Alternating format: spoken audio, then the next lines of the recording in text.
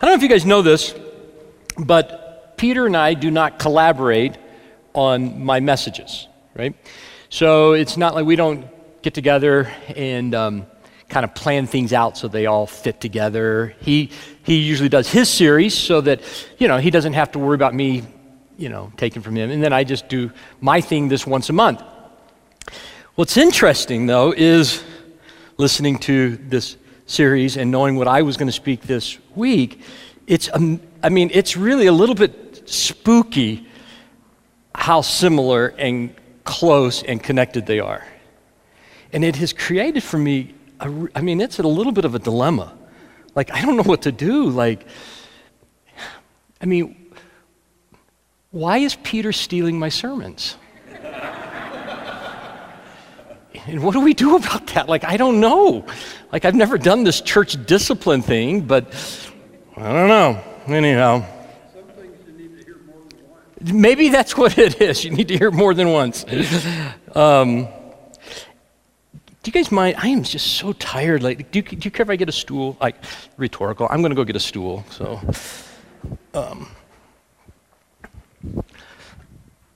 I do it for a couple of reasons. Everybody has their own, what works for them. I do it because if I don't, I tend to get more and more animated, and then I get, it's harder to hear me, I think, and I need to sometimes just relax.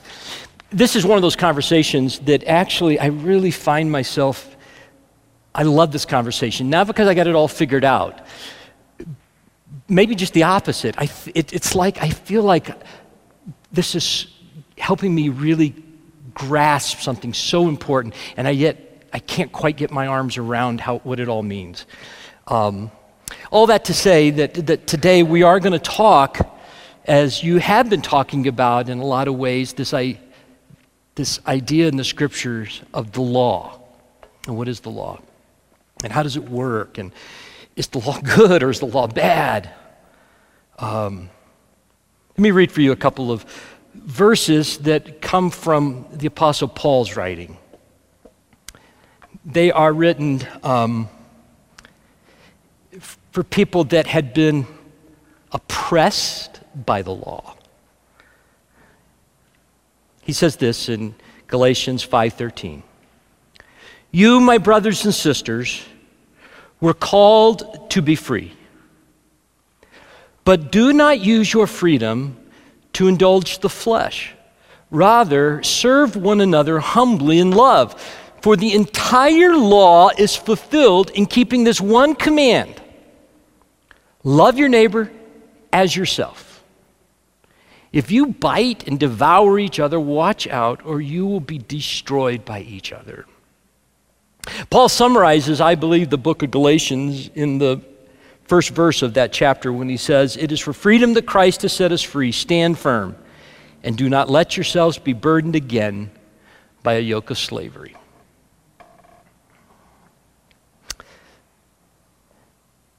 It's just a fascinating, all the little ways in which the law weaves throughout the entire story of the Bible. I titled today's message, How to Live an Awful, Lawful Life. In the Old Testament, there's what we call law. There's the Ten Commandments, sort of law with a big capital L. And then there's a lot of law, maybe small l, which are sort of rules for living and principles and other things that are still called law. We call them law, but sometimes they're used interchangeably. They're often a way in which Israel is asked to live in the world as a witness of who God is. And one of those is I'm fascinated by one of these laws. It's the law of the harvest. You may know it, but I'll remind you of it. When the farmer was harvesting, getting up, at the end of the season, getting the fruit of his labor, there was a couple of laws that were specific to how he was to do that. One, if you think of his field and each neighbor farmer's field as these square plots, do you remember what he was told to do as he comes to the edge or to the corner of that property? Remember, he was told to what? Round the corner, all right? So in other words, when you're harvesting, he tells, by law, if we want to use that word, that you can't go all the way to the end and then back up and do this kind of janking around. When you're harvesting, you make a curve in the corner. You leave the corners for the foreigner, the sojourner, the refugee, the immigrant, the neighbor, to come and be able to have some food for them. Second law is similar to the first for the same reason. It's a way to be generous, is that as you are harvesting and you're throwing your stuff up on the wagon, what happens if something falls off the wagon? You leave it. I mean, it's just a beautiful social network system. Leave the corners. If something falls off the wagon, let it go. Now, let's say you're a farmer. See, I'm getting excited. And you want to live by the law. If I'm a farmer, I already know immediately when I read the story where my mind went. And here's where it goes. The Bible never says what the exact radius of that corner needs to be. Right? And so I'm going to become obsessed with this. How close can I get and still be good? Like, right?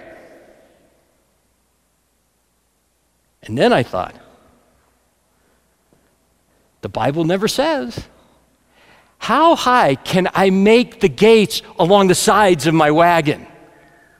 Like, could I put a 20-foot little wall up on my wagon so when you heaved it up there, there's very little chance something's falling back off?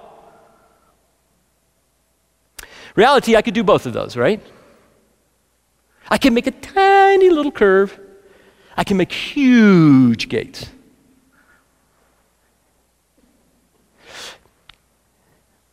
When we see the law as an immutable and unchanging practice, or what I will call today a technicality, it's death. It'll kill. It just kills everything it touches. When we see the law or the rule as an immutable and forever living principle, it'll change how we see these things. Was God's intention, let's just be very simplistic, was God's intention to keep farmers up at night worrying about how close they could get to the corner? Or was God's intention wanting his people to learn how to be generous? And if you become generous, who benefits from that? You do. But it's weird, if you wake up thinking, what can I get out of this law? It'll kill you. But if you wake up thinking, what is the gift of this law, the gift of this rule, then I live to, if I give away. So I know I'm gonna preach myself into a cul-de-sac several times, but I'll try to get back out.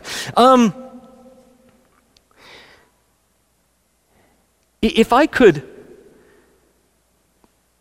help redefine two words in Scripture that in today's world I think would be really helpful, here would be the two words.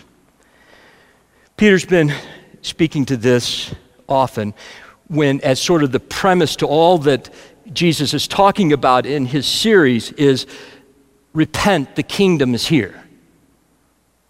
But if I could help people rephrase two words, one word, the first word would be this word repentance. And I'll say this, I think we need to repent of our repentance. Because in contemporary world, Christian or not, the word repentance has come to mean this: I promise to try harder in the future. I promise I'm never going to do that again. And I'm going to try so hard never to do that again. The person on the most fundamentalist side of the spectrum would say it like this, that if you're going to, be a Christian, then you need to love Jesus and try hard as you can to be moral. Promise you're always going to be as moral as you can be. And often in the fundamentalist kind of world, the world I grew up in, it almost always had something to do with sex. Love Jesus and don't even think about it till you're married. And we got all these rules about how not to do that. How close you can be, how far, we'll talk about that later. Anyhow, and then on the other side, there is this idea that I just need to love Jesus and I need to promise to be nicer to people, to be more helpful to people in the future so that I can be like Jesus. Both are really good. To be moral is good, to be sexually pure is good, to be kind and helpful to people is good, but that's not what repentance is. Repentance is a way in which I confess the way I had been thinking about this all along. I was way off. I was totally wrong. You see, I thought that to have a relationship with God was on me, and I had to be good to be loved by God. That I had to keep the law perfectly if God were going to have a relationship with me. And I repent of that. I repent. I can't keep this law. I can't be good. I need somebody to save me. The second word would be this word law, which has come to mean in both Christian and non-Christian worlds, an immutable rule that is exact and uniform in behavior. We've come to believe that the law is an unchangeable rule of exact and uniform behavior. It's easily codified. So as a young man who came to faith in Christ in the context of a very fundamentalist Christian sect, the law was easily codified. The law was not difficult in a sense because they broke it down for me. I just had to have a certain haircut. I had to read a certain Bible. I had to promise not to watch TV. I had to promise not to listen to certain songs. I behaved in a very strict and uniform way. And in fact, I could know if I was doing good by just looking around and seeing how well I was doing relative to anybody else. And when I was doing better than them, then I could feel good about me because then I knew I was a real Christian. And it was very nice to know that they weren't a real Christian, which made me feel even better. And then on the other extreme, as we think about this law, this idea of law, within the Christian world today is this idea that the law or the Old Testament is antiquated and unuseful and you don't even need it. So let it go. So today we're going to talk about this idea that the law is not an immutable set of behaviors that is easily codified and detectable in somebody else. But we're going to talk about that the law is an immutable principle, an unchanging value that has been given to us as a gift, but we've made it into a burden. And so I'm going to do that by walking through somewhat quickly what we call the law, capital L, and see if you can follow along with me and just get the illustration. At the end, here's what I'd like. I'd like for us to come to understand that when properly understood, what we call the law is a gift from God on how we can live. And we will notice that it is primarily a way in which I can understand His love for me, but not a way in which I can manage the people around me. First law is to have no other gods before me. The second law is related, we think often in terms of that ancient culture, because the second law has to do with the carving, basically, or making something that we then say is God.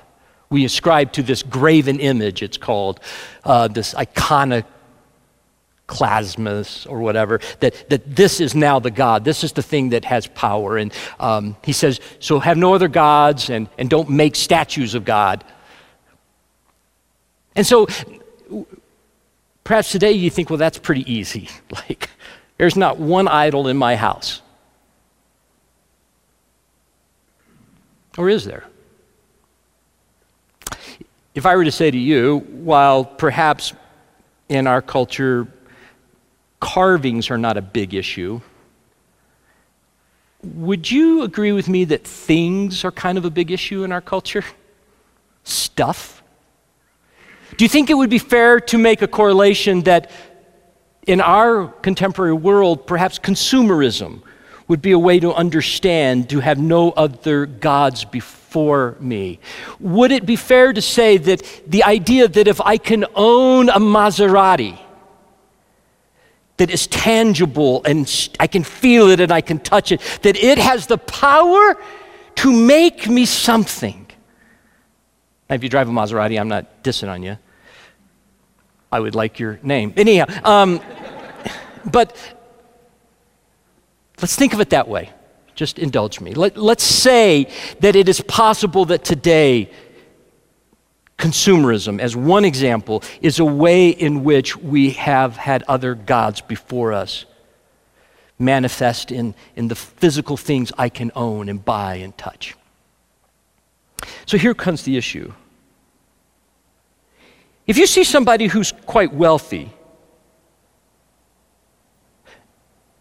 do you know for sure that they're a materialist? Like, if they have a lot of money, maybe they live in a nice house, maybe they have 2 cars, take nice vacations. Are they a materialist? Do you know that? You see, what's difficult when we believe that the law is this immutable behavior, one of the reasons we're sort of attracted to that is because it helps me keep tabs on everybody around me. It's really not so much about me necessarily, but it's how I can keep tabs on everybody around me. For example, you are familiar with the great toilet paper crisis of 2020.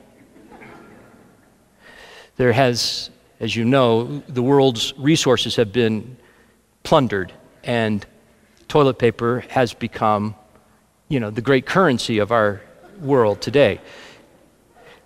And so you, along with all of your other materialistic friends, have gathered early before the doors open at Costco. You got there early enough to be near the front of the line. And you notice that I also am there at the front of the line. And the doors open. Symbolically we hear the bell go off. And we begin running to the back of the store where the toilet paper is, right? And you see me grab, because they're in big packages, I don't know, like 60 rolls I think come in a Costco package, and you see me grab 4 of those and throw into my cart. What do you think? Barbarian. You begin to think of some words for me, right? Greedy. There's a TV show written about people like me. Hoarder. In fact, here's my hunch. If you see me grab 4 60 packs of toilet paper, my hunch is nothing good is going to come to your mind about me. And you're very smug that I'm a materialist. I live in a senior mobile home park. I've got a lot of neighbors who can't get out, who are on oxygen. Like, I'm the youngest guy in my neighborhood. If you have bad self-esteem like me, do not move into some cool suburb. Move to a senior mobile home park. I'm telling you. Like, I am it on a stick.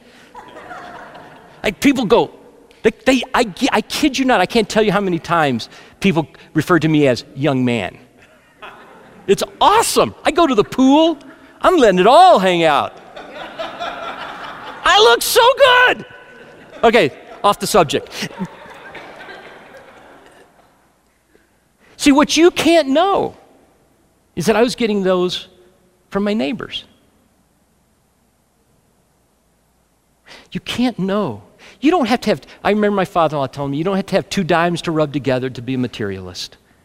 You can have a lot of dimes to rub together and not be at all enamored by it and caught by it.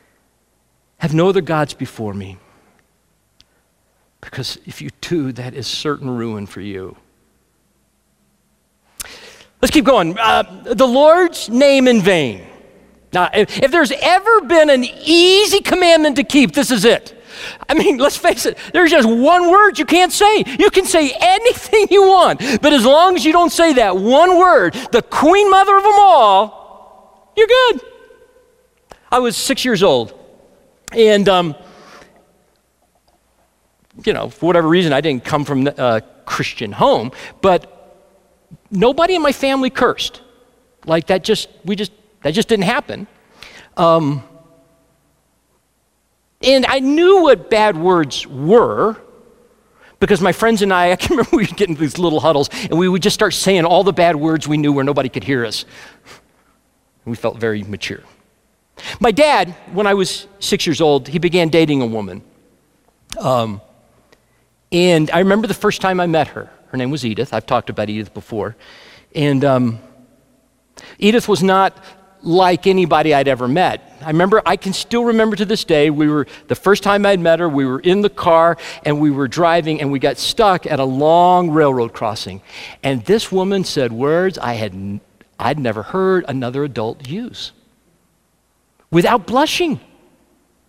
And she was and there was a lot of this third commandment in there. Plus others that I think maybe should have been in there.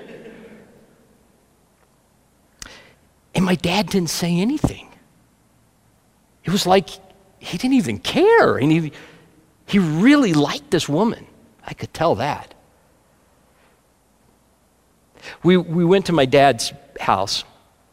And I had at that time, I had an air gun. I don't know if you guys remember those. You cock them and you pull the trigger and it goes poof. It makes like a sound. And so I was out in front of the house and my dad's house was here and there was neighbors. And on the neighbors' houses and here there were people. And I'm walking around with my air gun, and I'm shooting ants in the sidewalk.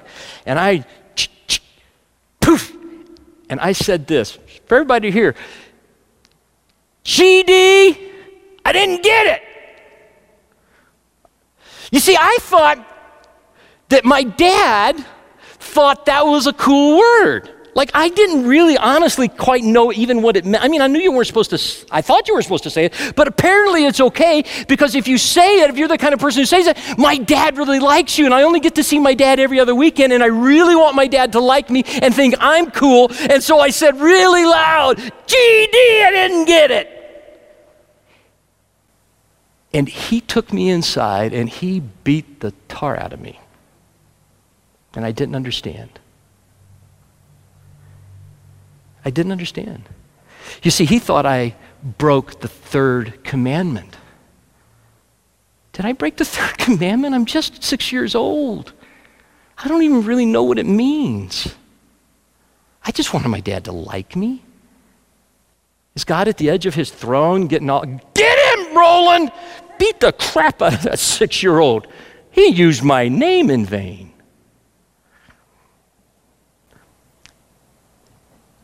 I've come to wonder if the Lord's name in vain, I think I've seen it violated.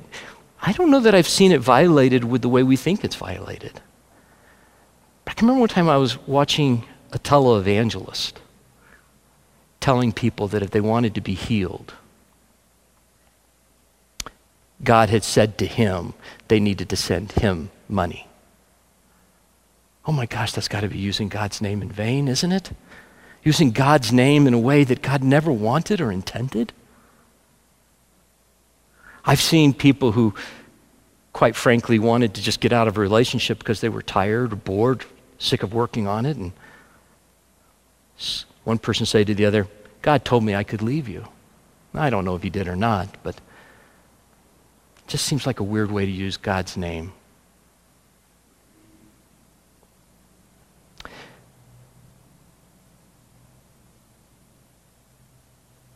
There's two ways you can know if you are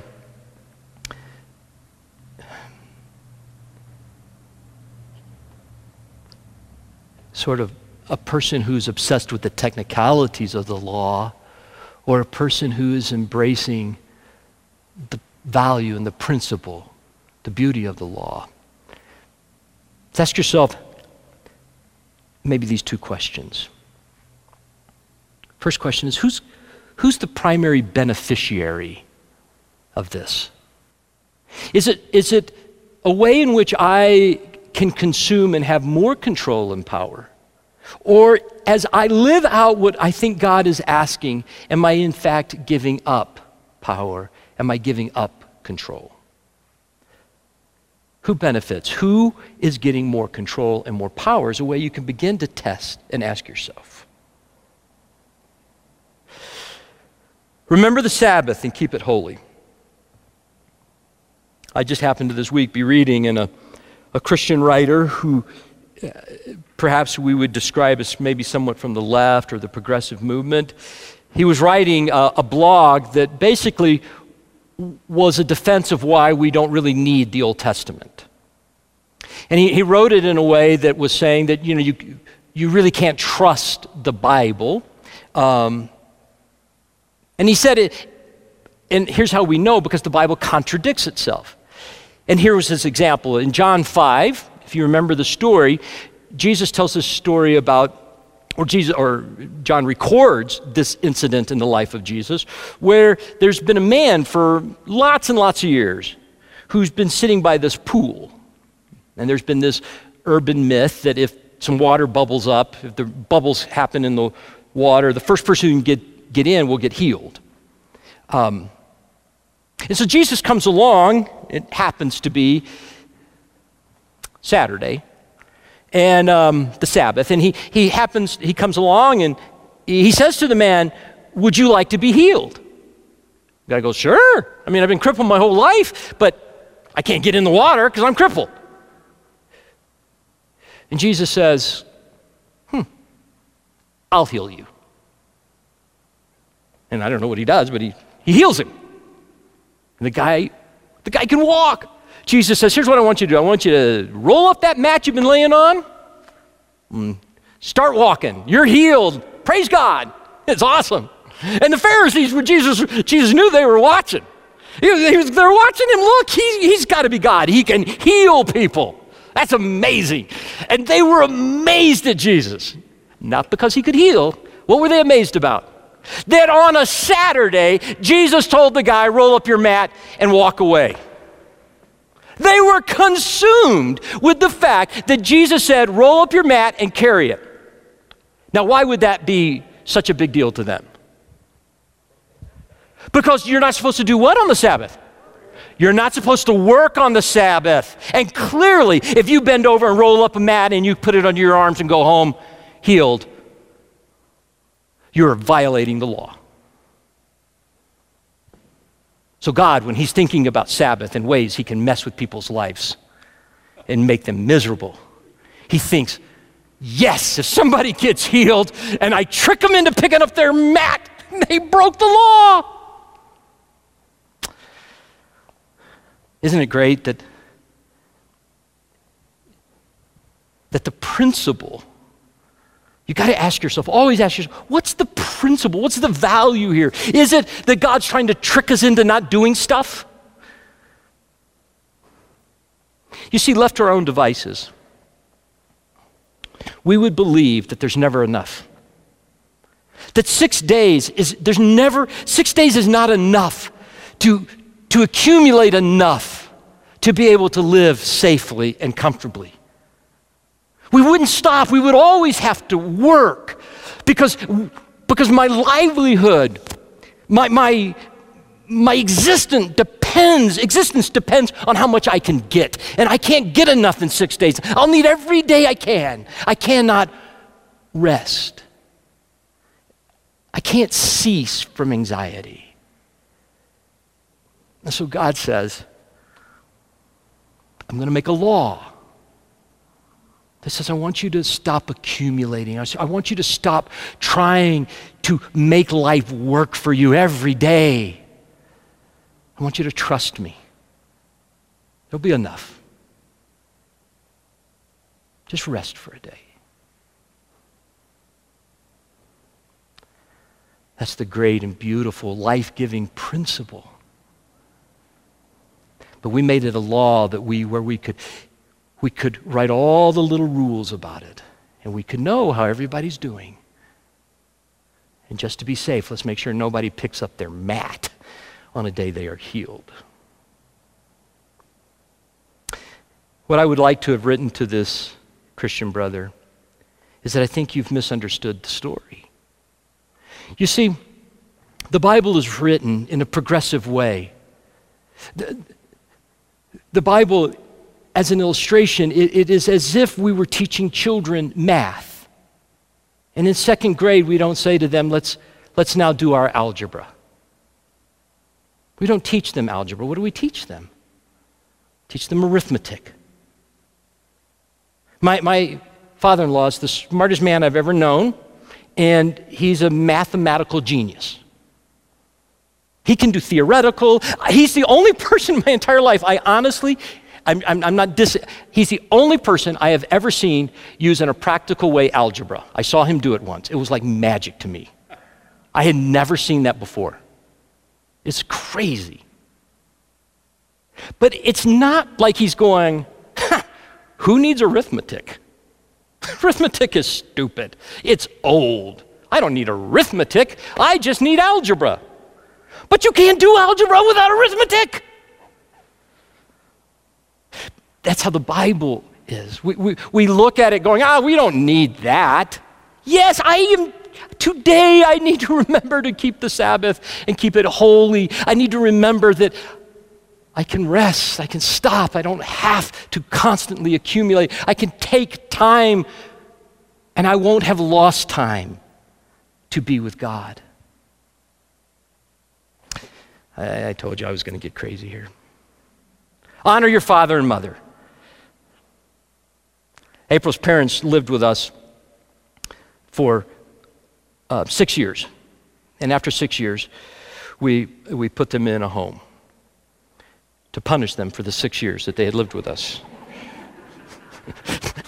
Now, we're going to show you what that's like. No, we got together with the family, with them. They were there. They were part of the conversation. What's the next best thing for you? And that was the next best thing. Some people put their parents in homes because they're sick of them. They're tired of them. They don't want to deal with them. Do you see what I'm saying? Any of these, there's not a strict rule that everybody can follow and know how it looks. But there's a value, a principle that will live underneath it. Honor your father and mother. How many of us, by the way, have been in therapy about this issue? It can be complicated, but underneath it is a life-giving principle. 6, do not kill. Some of you may be from a tradition within the Christian community called the Anabaptists. Anabaptists have a long history. Quaker, Mennonite friends, of a way in which they would interpret this in a nonviolent way, which would prohibit them outside of hunting to have a gun, to have a protective device, to self-protect or family protect in any way. And they come to that because that is their conclusion. That's how they believe Jesus wants them to live out this. Honestly, I have a different conclusion. I do believe Jesus wants me to be nonviolent. I do believe he wants me to honor life. But if someone came into my home seeking to hurt my granddaughter, or my wife, or my friends, I would use lethal force if I had to, if that was my only option, to stop them. You may not agree. It may appall you that I've said that. What I'm saying is both the Anabaptist and I both want to live out the same thing. You see, I think the do not kill, the principle underneath that is that life is unbelievably valuable. And I hear that as a way in which I feel like I'm also called to be protective of life. And they have heard that in a way that says they personally cannot intervene using something lethal. And I personally believe we both can live out the value of that. It's a complicated one, and I'm not going to get into war and all that other stuff. I'll just say simply, I believe what's underneath it is a value of life. That's what we honor. Adultery. Again, this one's got to be easy. Come on, just check off the box, right? A, it can only apply if you're married. Is that right? And if you are married, it can only apply if a whole bunch of circumstances conspired to where you were alone with this person, unless you're willing to go to prison, and privately something happened. So as long as you can stay away from that hotel, you're good to go, right? Is that how you would read this? Is it only that? Sex is a complicated conversation, no doubt. I was in Africa, and I was at a very large and very old Christian missionary boarding school where lots and lots of kids went while their parents were missionaries throughout that continent. And they asked me to, I spoke like in their chapel, and then they asked me to come and share in their ethics class, the senior ethics class. And I think they made some assumptions about me. I'm a pretty conservative guy. And they knew my friend who was very conservative, and so they felt comfortable asking me to come. And what they wanted me to do was to tell the kids that ethics is basically this.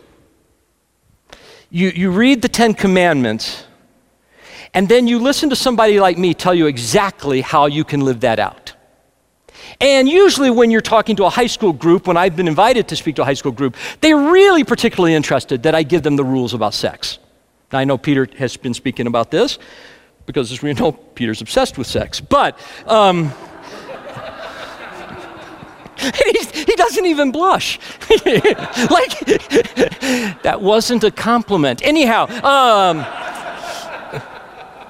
so, and Peter knows this. He was involved in youth ministry. Parents are just, oh, please, give my kids the smallest box they can live in. Even though every one of them used to be a kid that age who could never have lived in that box, right? They want you to give them the rules about everything. Which base you can go to. How can you round a base? Can you round a base and go back to the last base? Can you steal a base? I mean, the whole bit. I'm sorry, but it's all about baseball analogies and stuff like that. So I said, I'm sorry. So I'm back at this class, and we're talking about sex. And I said to them, okay, you see, I think that the Bible is written with life-giving principles, and we turn it into laws which will steal from you that are primarily designed, I'll keep repeating this, are primarily designed so I can know if I'm good enough, but I'm really more interested to know if you're good enough. Who's in, who's out? So I said, so what's the rule about sex? Now, very conservative Christian high school group, they all got this answer correct. Because the answer clearly is no sex before marriage. Yeah. I thought somebody said menopause, but no, it's marriage. And I say, yeah, we'll set aside the value and the implications underneath that, but let's go, I'm with you. Then I said, but here's what's interesting. How do you go from single when you can't have sex to married when you can have sex? What's that transition, and where in the Bible does it give me the rule for how I do that? And they couldn't answer. They just kept saying marriage. Great. What is marriage? I think marriage is one of the most important stories in the Bible. My ethic of sexuality is not rooted in any prohibition.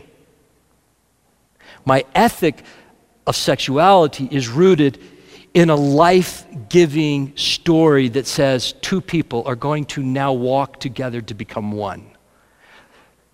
Because as Jesus said, like the Father and I are one. I want two people to begin to try to live and experience a story that is about oneness. And marriage is the way that that story can best be told.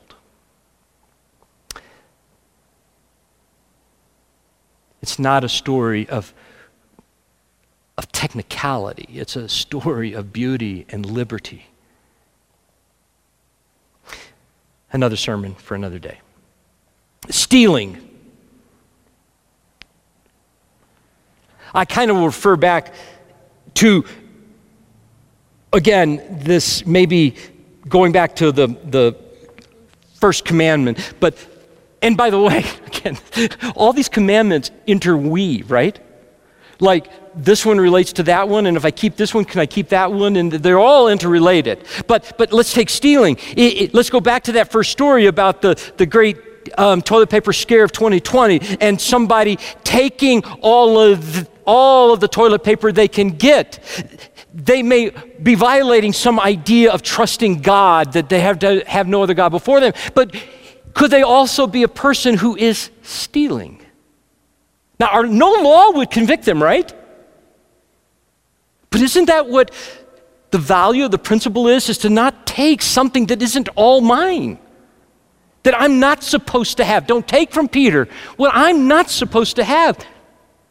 And I'm probably not supposed to have all the toilet paper and Peter to have none of the toilet paper. I think that would be stealing. Lying. We're not supposed to lie. Who's the beneficiary of the lie becomes the question. Remember Rahab, the harlot, who was protecting the spies, and she hid them. And when the people who wanted to kill the spies came and asked her, do you have the spies? She said, no, I don't know what you're talking about. And then the spies could escape. And her story is so significant that she is part of the lineage of our Savior. And never once does it go, and she was a terrible liar. Now again, you may see this differently, but I'm saying the value is rooted in who's the primary beneficiary. She wasn't lying to save her skin. She was lying to save their skin. And people will often use the Nazi example. Would I lie if a German came and asked if I was hiding Jews? I would. I would. Coveting.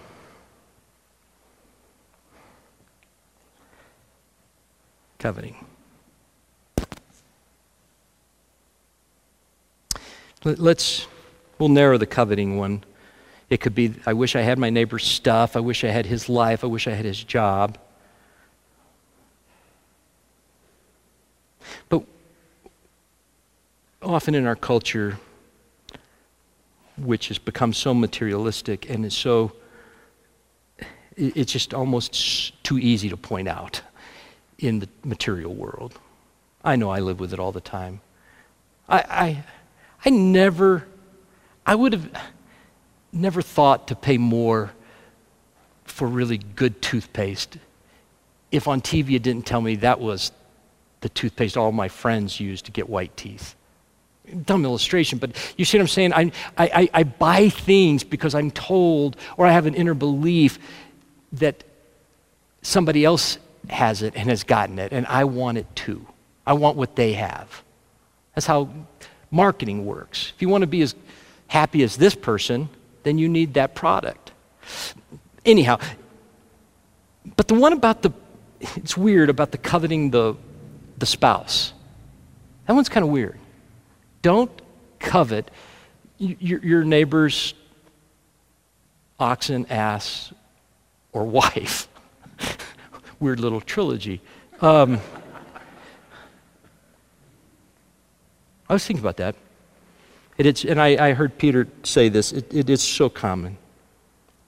Man, I wish my wife were that attentive. Oh, I wish my wife, were that affectionate. Oh, I wish my husband would talk about me like that. I wish I had their husband, or I wish I had their wife. I was thinking about this a lot this week, and then it dawned on me, I'd never asked myself.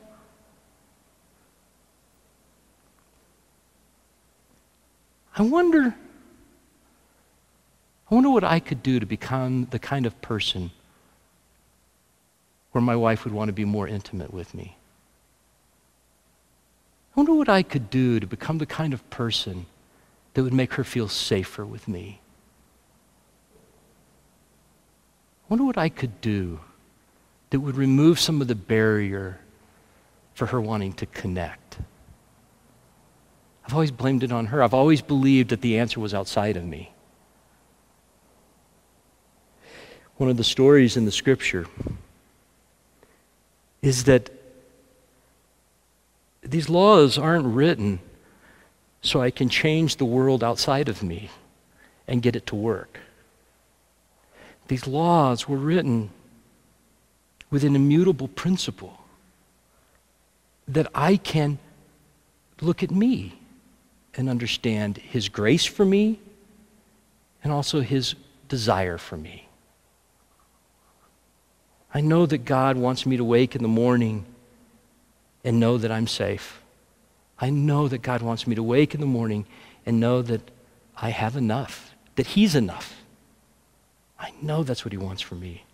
And I believe the law speaks to that principle. The law will be used in lots of different ways in the scripture. Here's my hunch. My hunch is that when it's used in a negative way, it is because we have used the law as a measuring stick to know whether or not I am righteous or somebody else is righteous. And when it is used in a positive way, it is because it is speaking to the heart of God that wants you to be free. I'll go back to that first verse, though. Isn't it interesting? If I were to ask you, what's the greatest commandment? What would you say? Come on, easy. Come on, that's a softball down the middle. What's the greatest commandment? Love God. Easy. What did Paul say? Paul said, love your neighbor. Ha! Told you the Bible contradicts. This is that point.